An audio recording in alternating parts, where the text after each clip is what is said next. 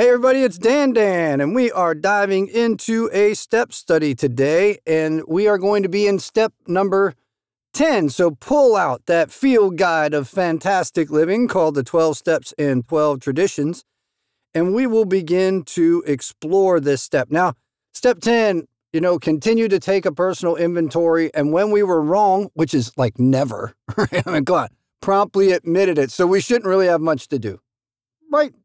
I'm always right, so I don't have to worry about that part. I'll probably just skip this step 10 business. Actually, step 10 is a really vital thing, and sometimes people think of it as something where we're trying to just clear up our day, or we're just seeing how we did against the ideal, and all that is to some degree true. Step 10 is also learning the skill, the art, practicing self-control. Step 10 is also being able to evaluate or analyze your own self and your actions somewhat objectively. Those things are really, really important things to be able to do. And as we get into step 10, we're going to explore what that reason is and how it helps us step away from this guy we used to be, this person we used to be, and into this person that we want to be. Now, we've gone through all the elements of step 10 already.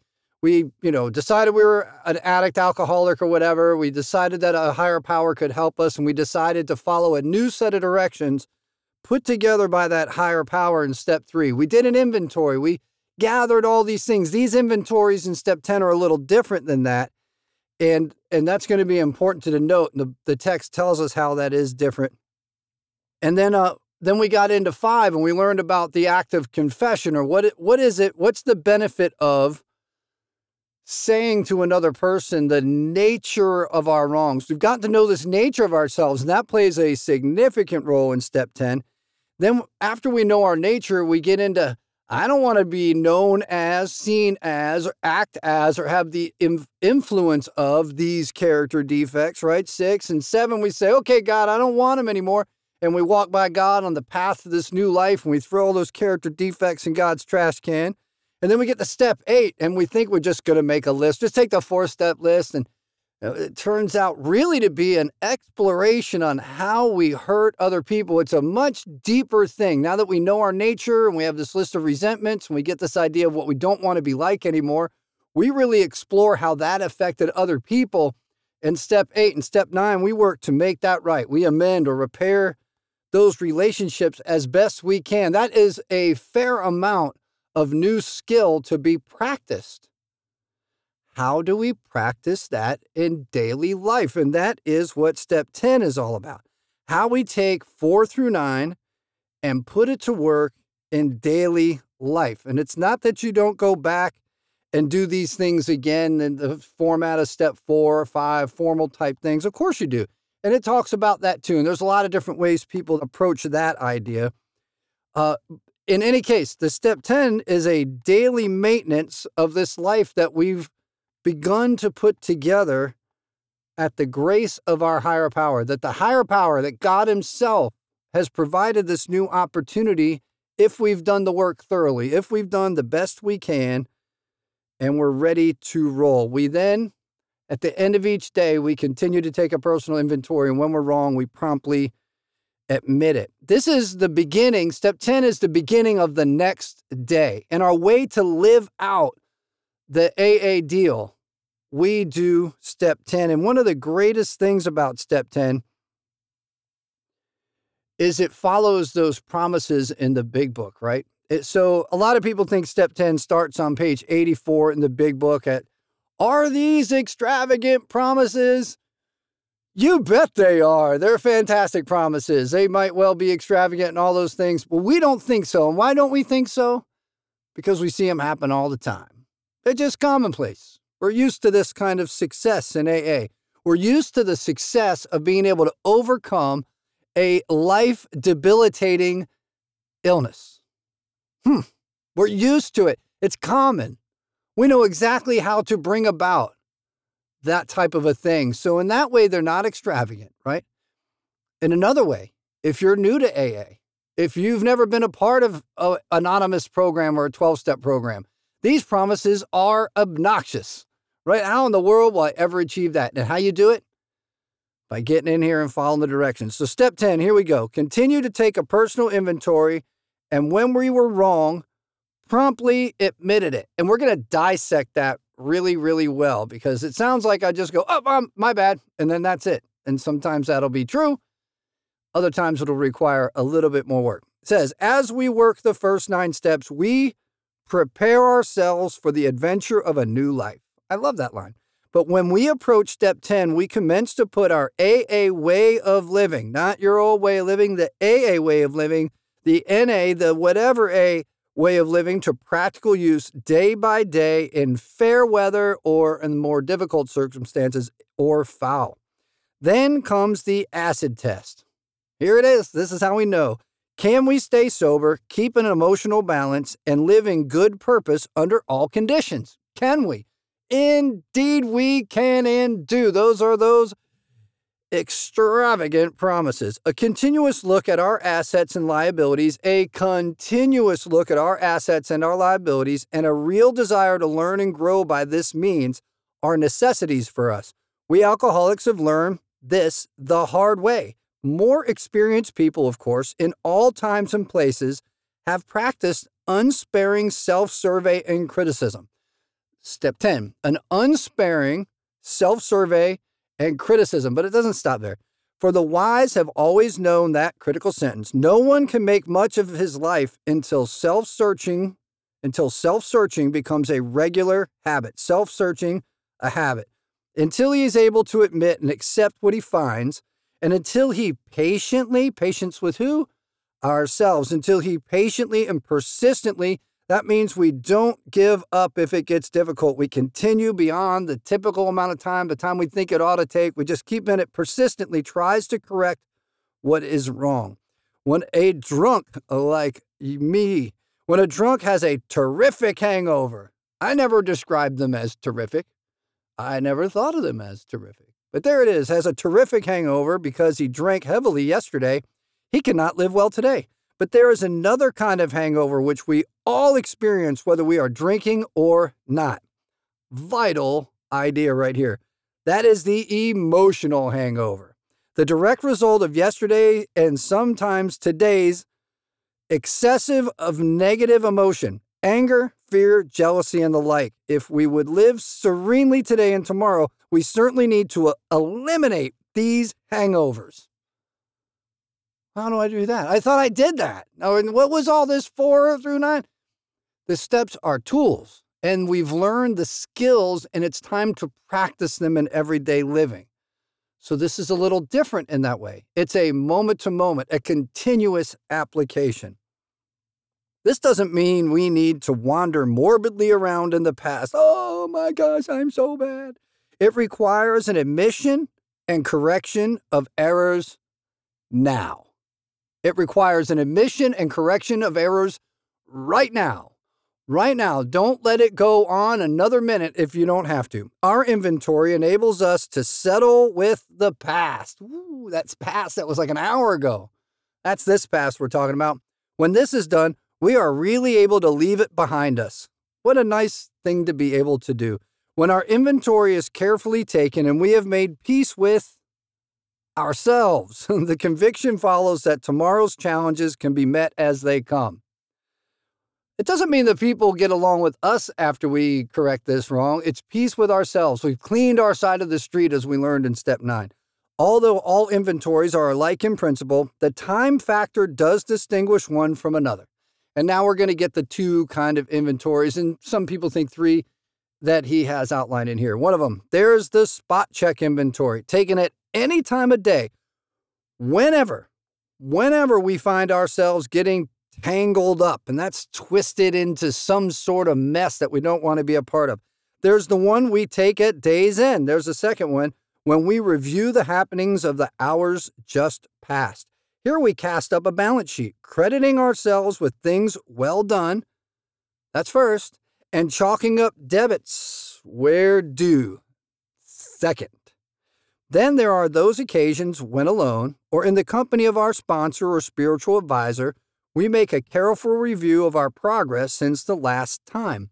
In step 6, we learned that the measuring stick. How am I matching up to the ideal concept of getting along with every single person every single day, the ideal of mastering the turning of my character defects over to the care of God, the ability to live out God's will in every single moment. How am I matching up to that ideal? How is my real compared to the ideal? Some step 6 ideas there. Many AAs go in for annual or semi-annual house cleanings. Lots of guys do that. I do that. Many of us also like the experience of an occasional retreat from the outside world where we can quiet down for an undisturbed day or so of self-overhaul and meditation.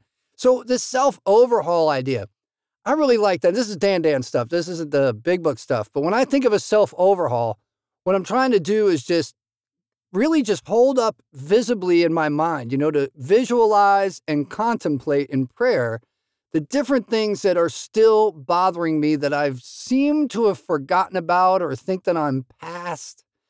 And I like to do it on walks in the woods. There's all sorts of ways to do it. Some people like to do it to music, and it doesn't make any difference. It's an important thing. The self-overhaul just brings it all to light and puts it out. Okay, what are we up against? Let's go start knocking some of this stuff out. So here's another set of questions. Aren't these practices joy killers as well as time consumers? They do sound like it. Must AAs spend most of their waking hours drearily rehashing their sins of omission or commission? Well, no. Well, hardly. The emphasis on inventory is heavy only because a great many of us have never really acquired the habit. The habit. You practice it till it becomes a habit. The habit of accurate self-appraisal. Once this healthy practice has become grooved, means, it's just become like smooth music. Once this healthy habit has become grooved, it will be so interesting and profitable that the time it takes won't be missed. You just want to do it because you'll like how you feel afterwards, because you'll like how you see the world afterwards. You'll have a freeing, you'll be lighter and able to do stuff. Our big book talks about being able to move more efficiently. For these minutes and sometimes hours spent in self-examination are bound to make all the other hours of our day better and happier. And at length, our inventories become a regular part of everyday living. So that type of practice builds the habit rather than something unusual. And here's a key thing, set apart, that we compartmentalize. Lots of us like to do that. I do this now, I do this later. I read the daily reflections, I read the meditation, I read it as Bill sees it or something like that in the morning. I read my NA or whatever it is, And we compartmentalize this stuff. We're going to deal with it in the morning and then not again. Like I'm going to do this God thing for a moment and then I'm going to do the Dan thing for a while and then maybe I'll come back and do the God thing. And this is saying that as we practice it, it just sort of integrates into every single moment. It's not unusual or set apart. Before we ask what a spot check inventory is, let's look at the kind of setting in which such an inventory can do its work. The inventory does its work. The steps change me. And that's such a critical thing, isn't it? That the inventory is going to do this work. The steps change me. I'm not working the step. I'm asking the step to work on me. It's a spiritual axiom, which is a rule. An axiom is a rule, a standard, something assumed to be true. It is a spiritual axiom that every time we are disturbed, no matter what the cause, there is something wrong with us. Now, I don't like that idea. I tell you what, sometimes when I get that idea that there's something wrong with me, when I'm disturbed, there's something wrong with me, I don't like that idea. So I came up with this way of talking about it. I'm like a bag of chemicals, right? And I'm in charge of that bag of chemicals. And whether I'm happy or sad, it's just some sort of arrangement of the molecules in my body, ultimately. I know that takes it down out of the spiritual realm, or maybe it doesn't. I didn't make any of those molecules. They just come about on their own. In any case, I'm a sack of chemicals, and I am in charge of that sack of chemicals. So when I drank and used drugs, I use them to change my sack of chemicals. And what the program is asking me to do to step away from that entirely and into using prayer and meditation, a conscious contact with God, an idea that there's something greater to change those chemicals. A genuine, honest self-appraisal is being talked about here, and that I can change my chemicals. I can change this sack of molecules to be a much more favorable arrangement. It's like one day I get a vase and I give my wife, here's some poison ivy for you, hon, right? And another day I give her roses. And I do both of those things. I can be really dang irritating or I can be very loving. And it's just on how I'm going to arrange my chemicals, how I am. And in that way, I'm fully responsible. The way other people affect me and the world affects me can be mitigated by my relationship with my higher power. It is a spiritual axiom, an accepted law, a spiritual truth that every time, not sometimes, every time we are disturbed, no matter what the cause, there is something wrong with us. Just swallow and move on here. If somebody hurts us and we are sore, we are in the wrong also, not exclusively. My all or nothing mind, right? It's only me in the wrong. I'm wrong or you're wrong. No, we can actually both be wrong. But are there no exceptions to this rule? What about justifiable anger? Like I can prove it to you. It's justifiable. I can point to the facts. I got a reason to be mad. You'd be mad too. You'd be mad too. If somebody cheats us, aren't we entitled to be mad? Can't we be properly angry with self-righteous folk? For us of AA, these are dangerous exceptions. God save me from being angry. We have found that justified anger ought to be left to those better qualified to handle it, which is not us, because we totally do crazy things with that instinct of anger. Few people have been more victimized by resentments. Few people have been more victimized by the number one offender, the number one reason why addicts and alcoholics go back to whatever they do, than have we alcoholics. It mattered little whether our resentments were justified or not. Doesn't even matter, right? Doesn't even matter. A burst of temper could spoil a day. A well-nursed grudge could make us miserably ineffective. Have you ever been so mad you can't think? Have you ever been in a place where you just cannot get a grip on the deal? You're just pissed off, and that's just it. And you can't even really know why. And you can't do your work. You're mad at everybody around you. It's like the dog that you adore. You're like, I'm going to kick the dog, right? All these different things. You just, it's just eating your lunch, some people say. Skillful in separating justified from unjustified anger, we are not. As we saw it, our wrath was always justified. Here's a critical idea. Anger, that occasional luxury of more balanced people, you imbalanced alcoholics, could keep us on an emotional jag indefinitely. Whew. So a jag, the idea of a jag is when time is out of control. Time is out of control. We don't, an emotional jag. You are out of control. Time is out of control indefinitely. These emotional dry benders acting like a drunk, the king baby syndrome, Carl Jung called it, acting like a drunk. These dry benders often led straight to the bottle because we want relief. We don't even know really what it is. We want out. Other kinds of disturbances, jealousy, envy, self-pity, or hurt pride. Did the same thing. A spot check inventory taken in the midst of such disturbances, that's what makes it a spot check, can be a very great help in quieting stormy moments.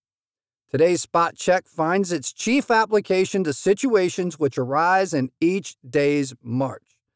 The consideration of long-standing difficulties had better be postponed.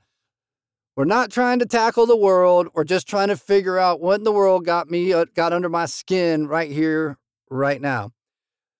Thank goodness. The consideration of long-standing difficulties had better be postponed, when possible, to times deliberately set aside for that purpose, so you can give it the consideration that it requires. And here's the critical idea. The quick inventory is aimed at our daily ups and downs, especially those where people or new events throw us off balance and tempt us to make mistakes. In all these situations, we need, here's another critical idea, self-restraint. So here we are. Here's part of the idea of step 10. This is what we want to develop. As we're new to recovery, we're going to have lots of step 10 stuff going on. And hopefully, as we get better with this thing right here, we're going to emphasize this self-restraint and how we get it. The better we are at that, the better we're going to feel, act, and perform in our lives. Here we go. In all these situations, good or bad, we need self-restraint, honest analysis of what is involved, a real self-appraisal, a willingness, that's that agreement with myself. I've agreed to do this, a willingness to admit when the fault is ours, and an equal willingness to forgive when the fault is elsewhere. Whew.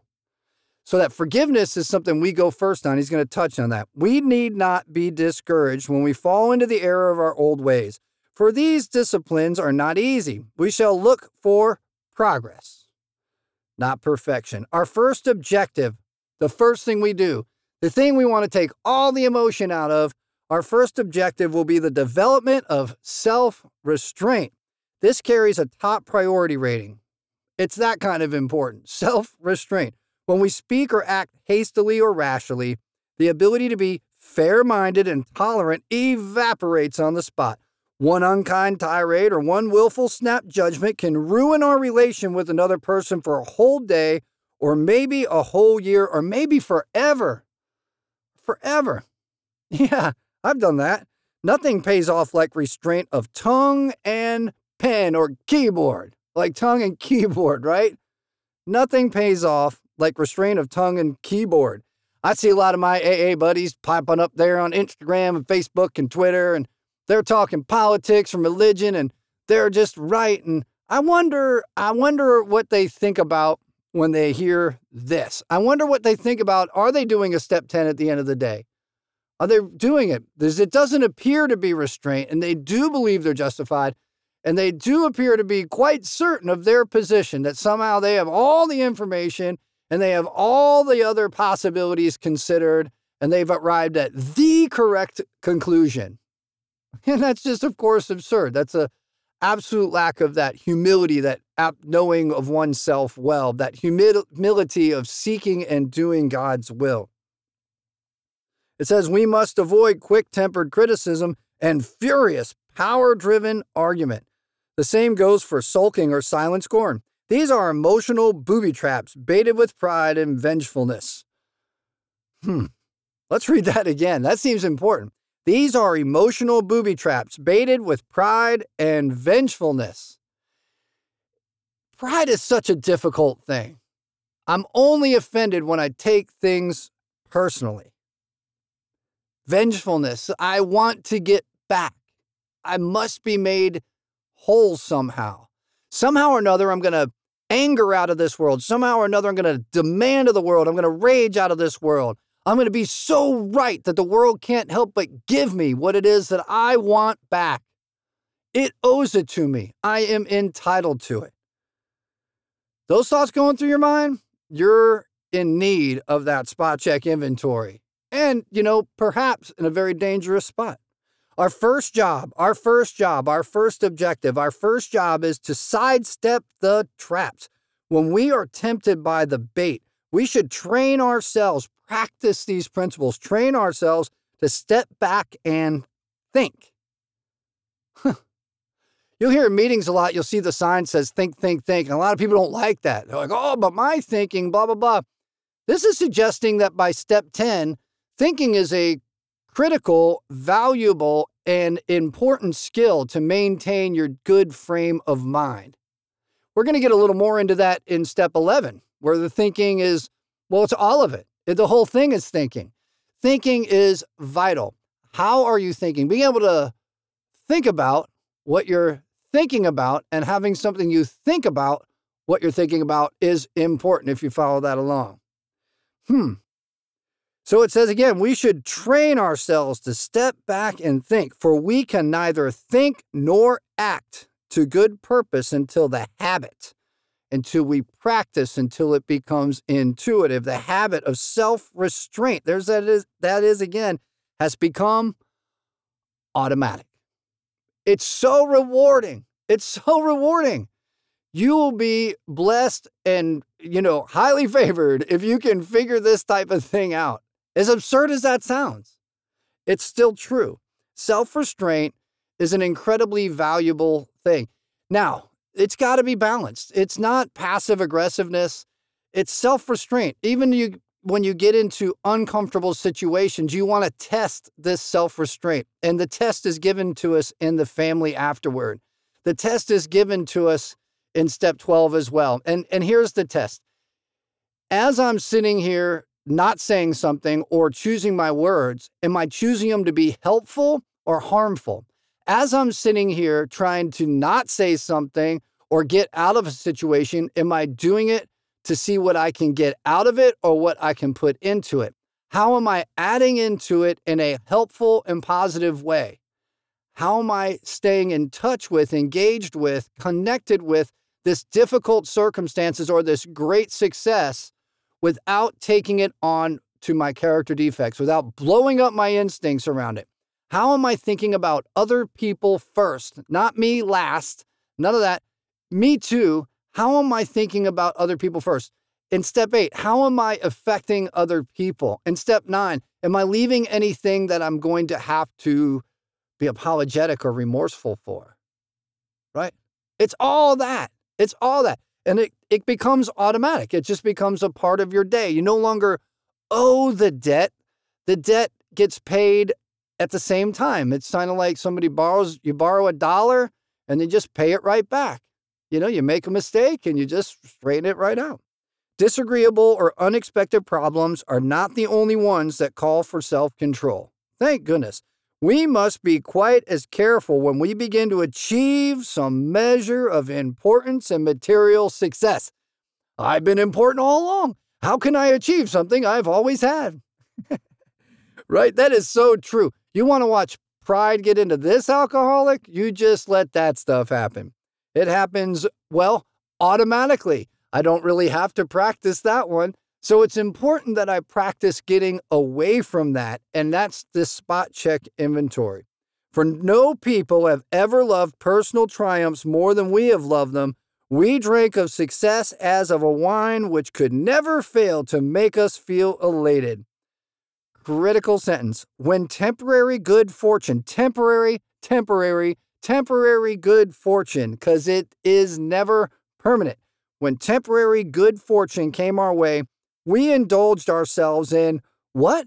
Reality? Objective thinking? How we might be able to help others with it? No. Fantasies of still greater victories over people and circumstances, thus blinded by prideful self-confidence. Man, look what I did. Woohoo! We were apt to play the big shot. What? I don't want to hear none of this. I'm far better than it. Of course, people turned away from us, bored or hurt. That is so important. Just think about it for a second. You go to the bar and you spout off about things you're not really doing to people you don't really like, spending money that maybe you don't really have on something you don't really want to do. And that can come right back into us with any level of success. I have absolutely experienced that very thing in my own sobriety and had it called right on out. Yeah, thank goodness for that. Because it's funny today, but in the moment, boy, my pride was hurt. It sure was. And I got to go right back to this spot check inventory on the spot. And within moments, my bag of molecules was actively rearranging itself back to calm and unconcerned. Here we go. Now that we're in AA and sober and winning back, I want you to focus on that word. When we win something, we do a lot of work to do it. When a team wins a game, they do a lot to achieve that. When a salesman wins a contract, who is he trying to suit? How is he getting that done? Well, he's serving that potential customer, right? He's working to meet their needs. He's looking at them for opportunities to be helpful. That's how you win back. Winning back the esteem, the respect, esteem is respect of our friends and business associates by being helpful and thinking about them first. We find that we still need to exercise special vigilance. That's just a process of paying attention. As an insurance against big shotism, there it is, We can often check ourselves by remembering that we are today sober only, not because I did all sorts of fantastic work, only by the grace of God, and that any success we may be having is far more His success, God's success, than ours. Finally, we begin to see that all people, including ourselves, are to some extent emotionally ill as well as frequently wrong, which makes it all funny, which also helps us get away from the pride and all that. It just, so many days just become kind of hilarious to watch how us humans interact with one another. And then we approach true tolerance and see what real love of our fellows actually means, because it no longer hinges on my measly little tiny opinion. That lowest form of intelligence called Dan's opinion. It's extremely low. It's just based on one of 8.5 billion people's experience. It's a one of 8.5 billion experiences. Just think about that for a second. It's really not that important. It will, and this is a critical idea here, it will become more and more evident as we go forward that it is pointless to become angry. Pointless to become angry or to get hurt by people who, like us, are suffering from the pains of growing up. Gotta love it. Don't take things personally. Such a radical change in our outlook will take time, maybe a lot of time. Not many people can truthfully assert that they love everybody. Most of us must admit that we have loved but a few, that we have been quite indifferent to the many so long as none of them gave us trouble. That's so true, right? And as for the remainder, well, we have really disliked or hated them. I don't know if that's true. Maybe I'm too far away from those days. I hope not. I can tell you that I don't have a lot of that left in me, and I would attribute that to the spot check and 10-step evening inventory. Although these attitudes are common enough, we AAs find we need something much better in order to keep our balance. We in AA find we need something much better than anger, much better than hatred, much better than jealousy, much better than pride, much better than taking things personally, much better than all of that stuff.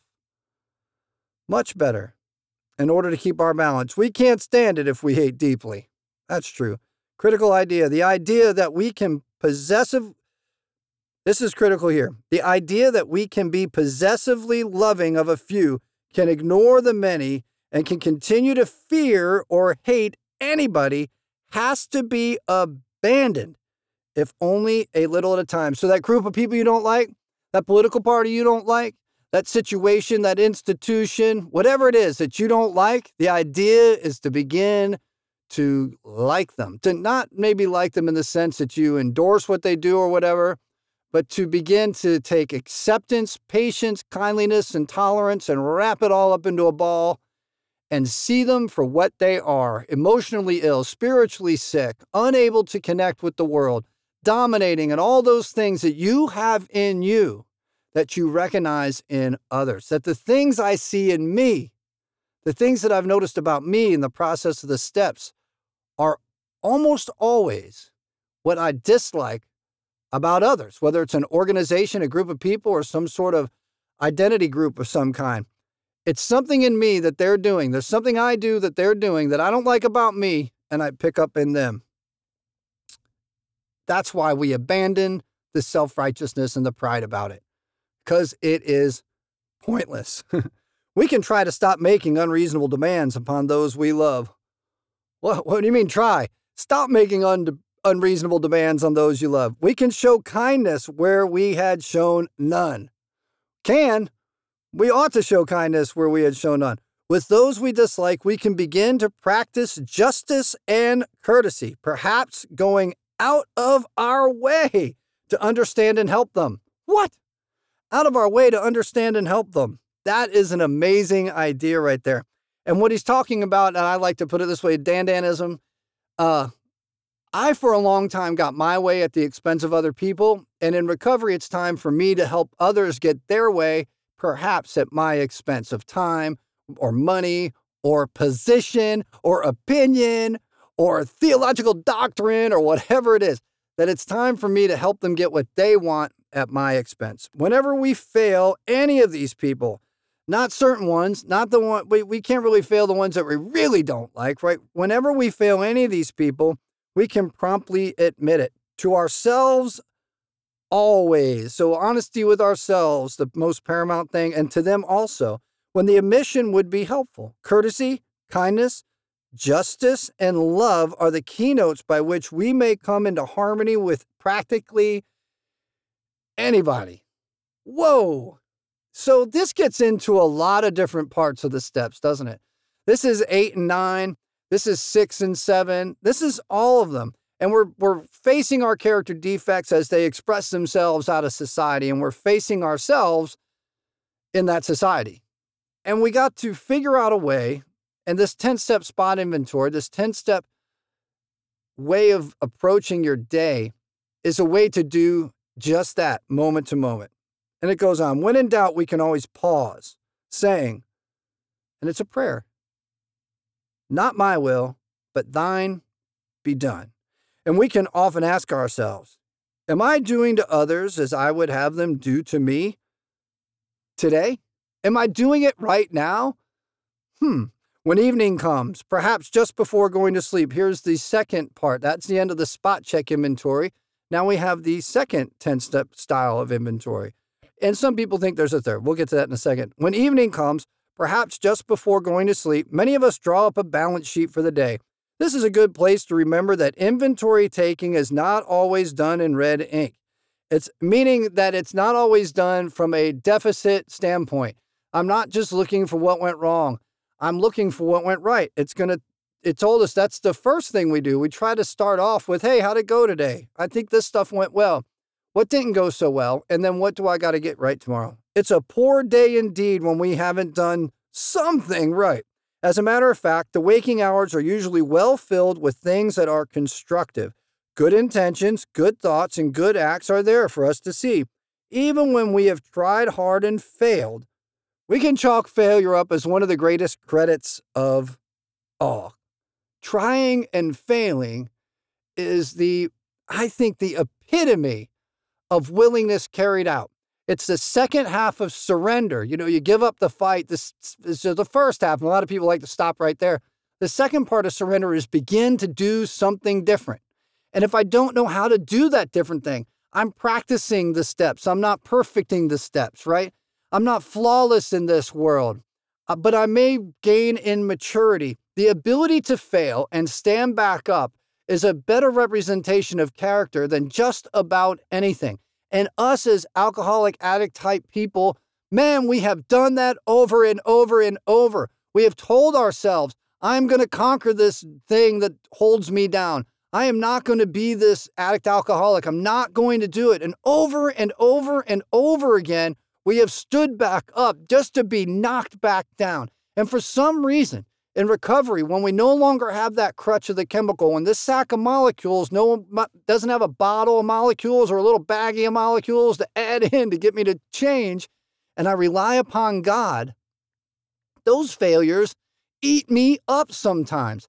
And through the 10-step spot check inventory, by identifying what I've done good and knowing that trying and failing is far, far better, perhaps the greatest credit of all, because I tried. And it didn't work out. To stand back up and do it again and try to get better at it, that is what recovery is. When I say that I am a recovered alcoholic, what I'm saying is that I'm no longer relying on an external sack of chemicals or bottle of chemicals, molecules to change me, and I'm going to rely on God to change me because He has. I'm going to rely on God to change me when I don't want to change me. I'm going to rely on God and try these ideas and suck at them. And as I do it, I'll just do it sucky until I get better. That's the thing, that perfectionism and the big shotism, it all goes away because I don't have to get it right now. What I got to do right now is get it. It's just get it. I don't have to get it right now. I just need to get it right now and let the cards fall where they may. Learn, stand back up, do it again. Woo. Under these conditions, the pains of failure are converted into assets. Thank you. Out of them, we receive the stimulation we need to go forward because it's exciting. You get new vision. Humility and failure is really opportunity without burden. Humility and failure is opportunity without burden. Don't forget that. The ability comes with humility. Humility gives you the ability. Out of them, we receive the stimulation, the excitement, the energy we need to go forward. Someone who knew what he was talking about once remarked that pain was the touchstone of all spiritual progress. How heartily we AAs can agree with him, because it was pain that got us into the rooms in the first place. Suffer has an ancient meaning. The idea of suffer means to come to or come forward without resistance. To suffer unto God, to suffer under your higher power, often means that we have just been stripped involuntarily of all the different things that we have held up in resistance to God, right? And well, we experience that on the physical plane as very undesirable conditions, circumstances, and physical states, suffering. But we come without resistance to our higher power as a result. Pain, suffering was the touchstone of all spiritual progress. We all know that to be true. How heartily we AAs can agree with him, for we know that the pains of drinking had to come before sobriety and emotional turmoil before serenity. Dive into those steps. Don't waste time.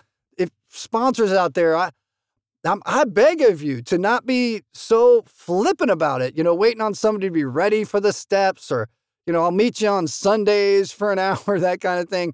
Dive into this. Go after it like the life preserver, like the drowning guy after that life preserver. Go after it as if your life depends on it.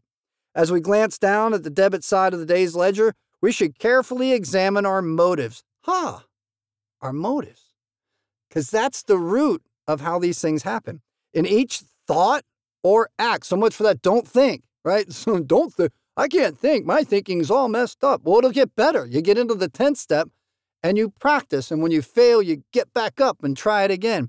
In each thought or act that appears to be wrong, we should carefully examine our motives in each thought or act that appears to be wrong. Can we say that enough times? Here is what you're doing. In most cases, our motives won't be hard to see and understand. And here's the thing to weigh against, the counterweight. When prideful, angry, jealous, anxious, or fearful, we acted accordingly, and that was that. Here we need only recognize that we did act or think badly. Try to visualize how we might have done better. Think, visualize in your mind. Think how we would have done better, and resolve with God's help, and resolve with God's help, because that swearing off doesn't work. I'm going to do it. That self-reliance doesn't work, but self-control does. And how that works with God's help is I rely upon the directions given here in the books, right? That's the external source. It's not me.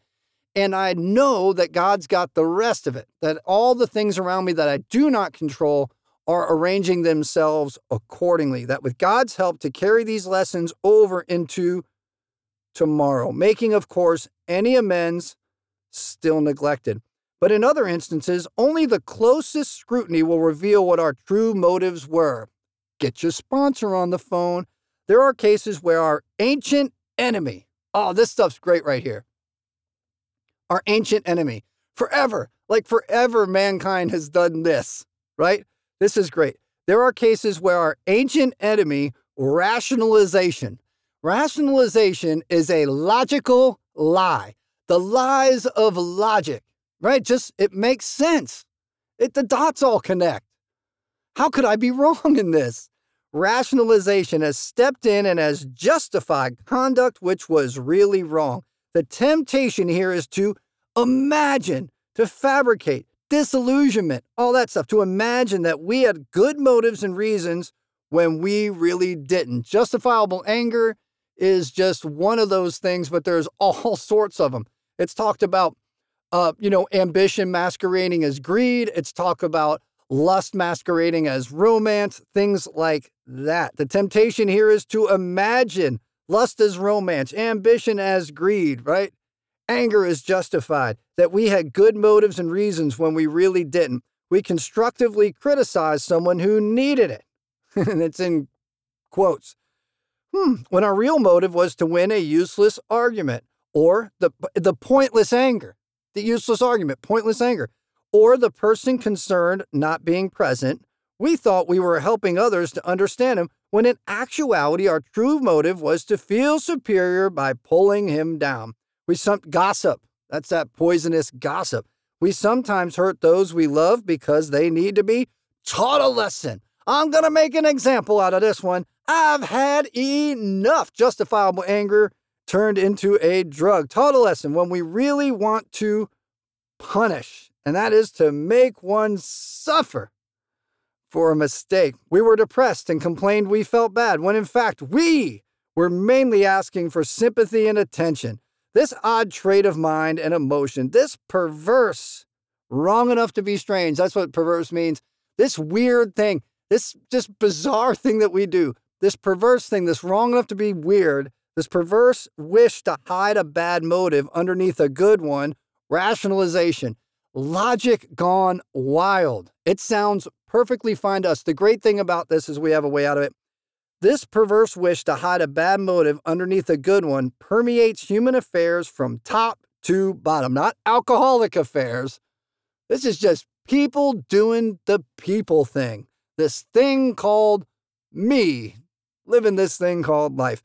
This subtle and elusive kind of self-righteousness can underlie the smallest act or thought. Learning daily to spot, admit, and correct these flaws is the essence of character building and good living. Could it be said more importantly than that? The essence, the character of it, the actual thing itself is learning daily to spot and admit and correct these flaws. That's it. Critical idea here. An honest regret for harms done. So, an honest regret. Some people are like, I don't feel guilty about it anymore. Well, something's gone wrong. It's not that you get rid of the guilty feeling. It's that the guilty feeling doesn't motivate self-deprecation, self-pity, and really morbidity about, that morbid reaction about self-worth and self-esteem. That guilt feeling becomes something of an asset. That you still feel guilty. I went to federal prison for some things. I still have guilt about that. I still feel guilty. And instead of me wanting to shame myself and hold my head low, I think of it as a huge asset when someone comes into the program out of or on their way to prison. It's a huge asset, and it becomes something that I can connect with them on. It's important to remember the feelings that come with our wrongdoing. It's not that they control us. That self-restraint and how I think about them is vital. But I maintain it, right? An honest version of it. An honest regret for harms done. A genuine gratitude for blessings received. That too, right? A genuine gratitude, knowing I didn't create it. Knowing that God is at work in everything around me. Everything. From the roads and the traffic lights to all sorts of stuff that transcends geography and generations and skill sets and cultures. It just comes across all of it. And then I drive on that road, and then I flip on the TV and heck, it's so reliable. If it doesn't work, I'm pissed off about the whole thing. I get angry at it because it doesn't work so predictably, even though it required tens of thousands of people and incredible quantities of intellect and machines. And holy moly, if we backtrack it, it's a lot. But a genuine gratitude for blessings received and a willingness to try for better things tomorrow. Willingness, and I agree with myself, tomorrow, with the help of God, I am going to do better. That's where I will find there will be the permanent assets we shall seek. Permanent assets, the intuitive nature of a spiritual life that comes from the sincere practice of it. Having so considered our day, not omitting to take due note of things well done, and having searched our hearts with neither fear nor favor, we can truly thank God for the blessings we have received and sleep in good conscience. Step 10. Wow. I'll tell you what, why don't we talk about that? What a great topic to talk about in step 10 is not how you do your inventory, not any of that. How do you stand compared to that example? What are you going to change? What commitments can you make to your group, your sponsor? What can you say you're going to do differently to move closer to that ideal? How are you going to take your real, your real life and think of 4 through 9, all those steps, all those skills, all those things that you now know how to do, and apply them to your life tomorrow so that you can say that I am truly working to have a better tomorrow, that I am willing to try for better things tomorrow. How are you working towards that? What a fantastic step. This is how we maintain a spiritual life. And it's going to involve a much deeper element of God when we get into it in step 11. Right now, it's just about finding out where we need God's help and how we can focus on becoming better tomorrow. Do not be afraid of your own thinking if you have the skills of the steps, if you have the tools that are built into them. Think about a lot of stuff with these tools ready at the side so that you can pull them up and use them. Be sure to use mentors and sponsors and all the people that influence you. Be sure to run your mental states by other people that can help you sort these things out. Watch out for rationalization, logic gone awry, and think about this. The end goal of step 10, the real skill that comes out of it, is self-restraint in the moment. Woo. Well, I hope you guys have a great discussion, and thank you for tuning into the podcast today. As we step away from 4 through 9, we're working into all these maintenance steps, and step 11 and 10 really tie together well. So please listen to step 11 as we come on to that one next, and I hope you have a great discussion.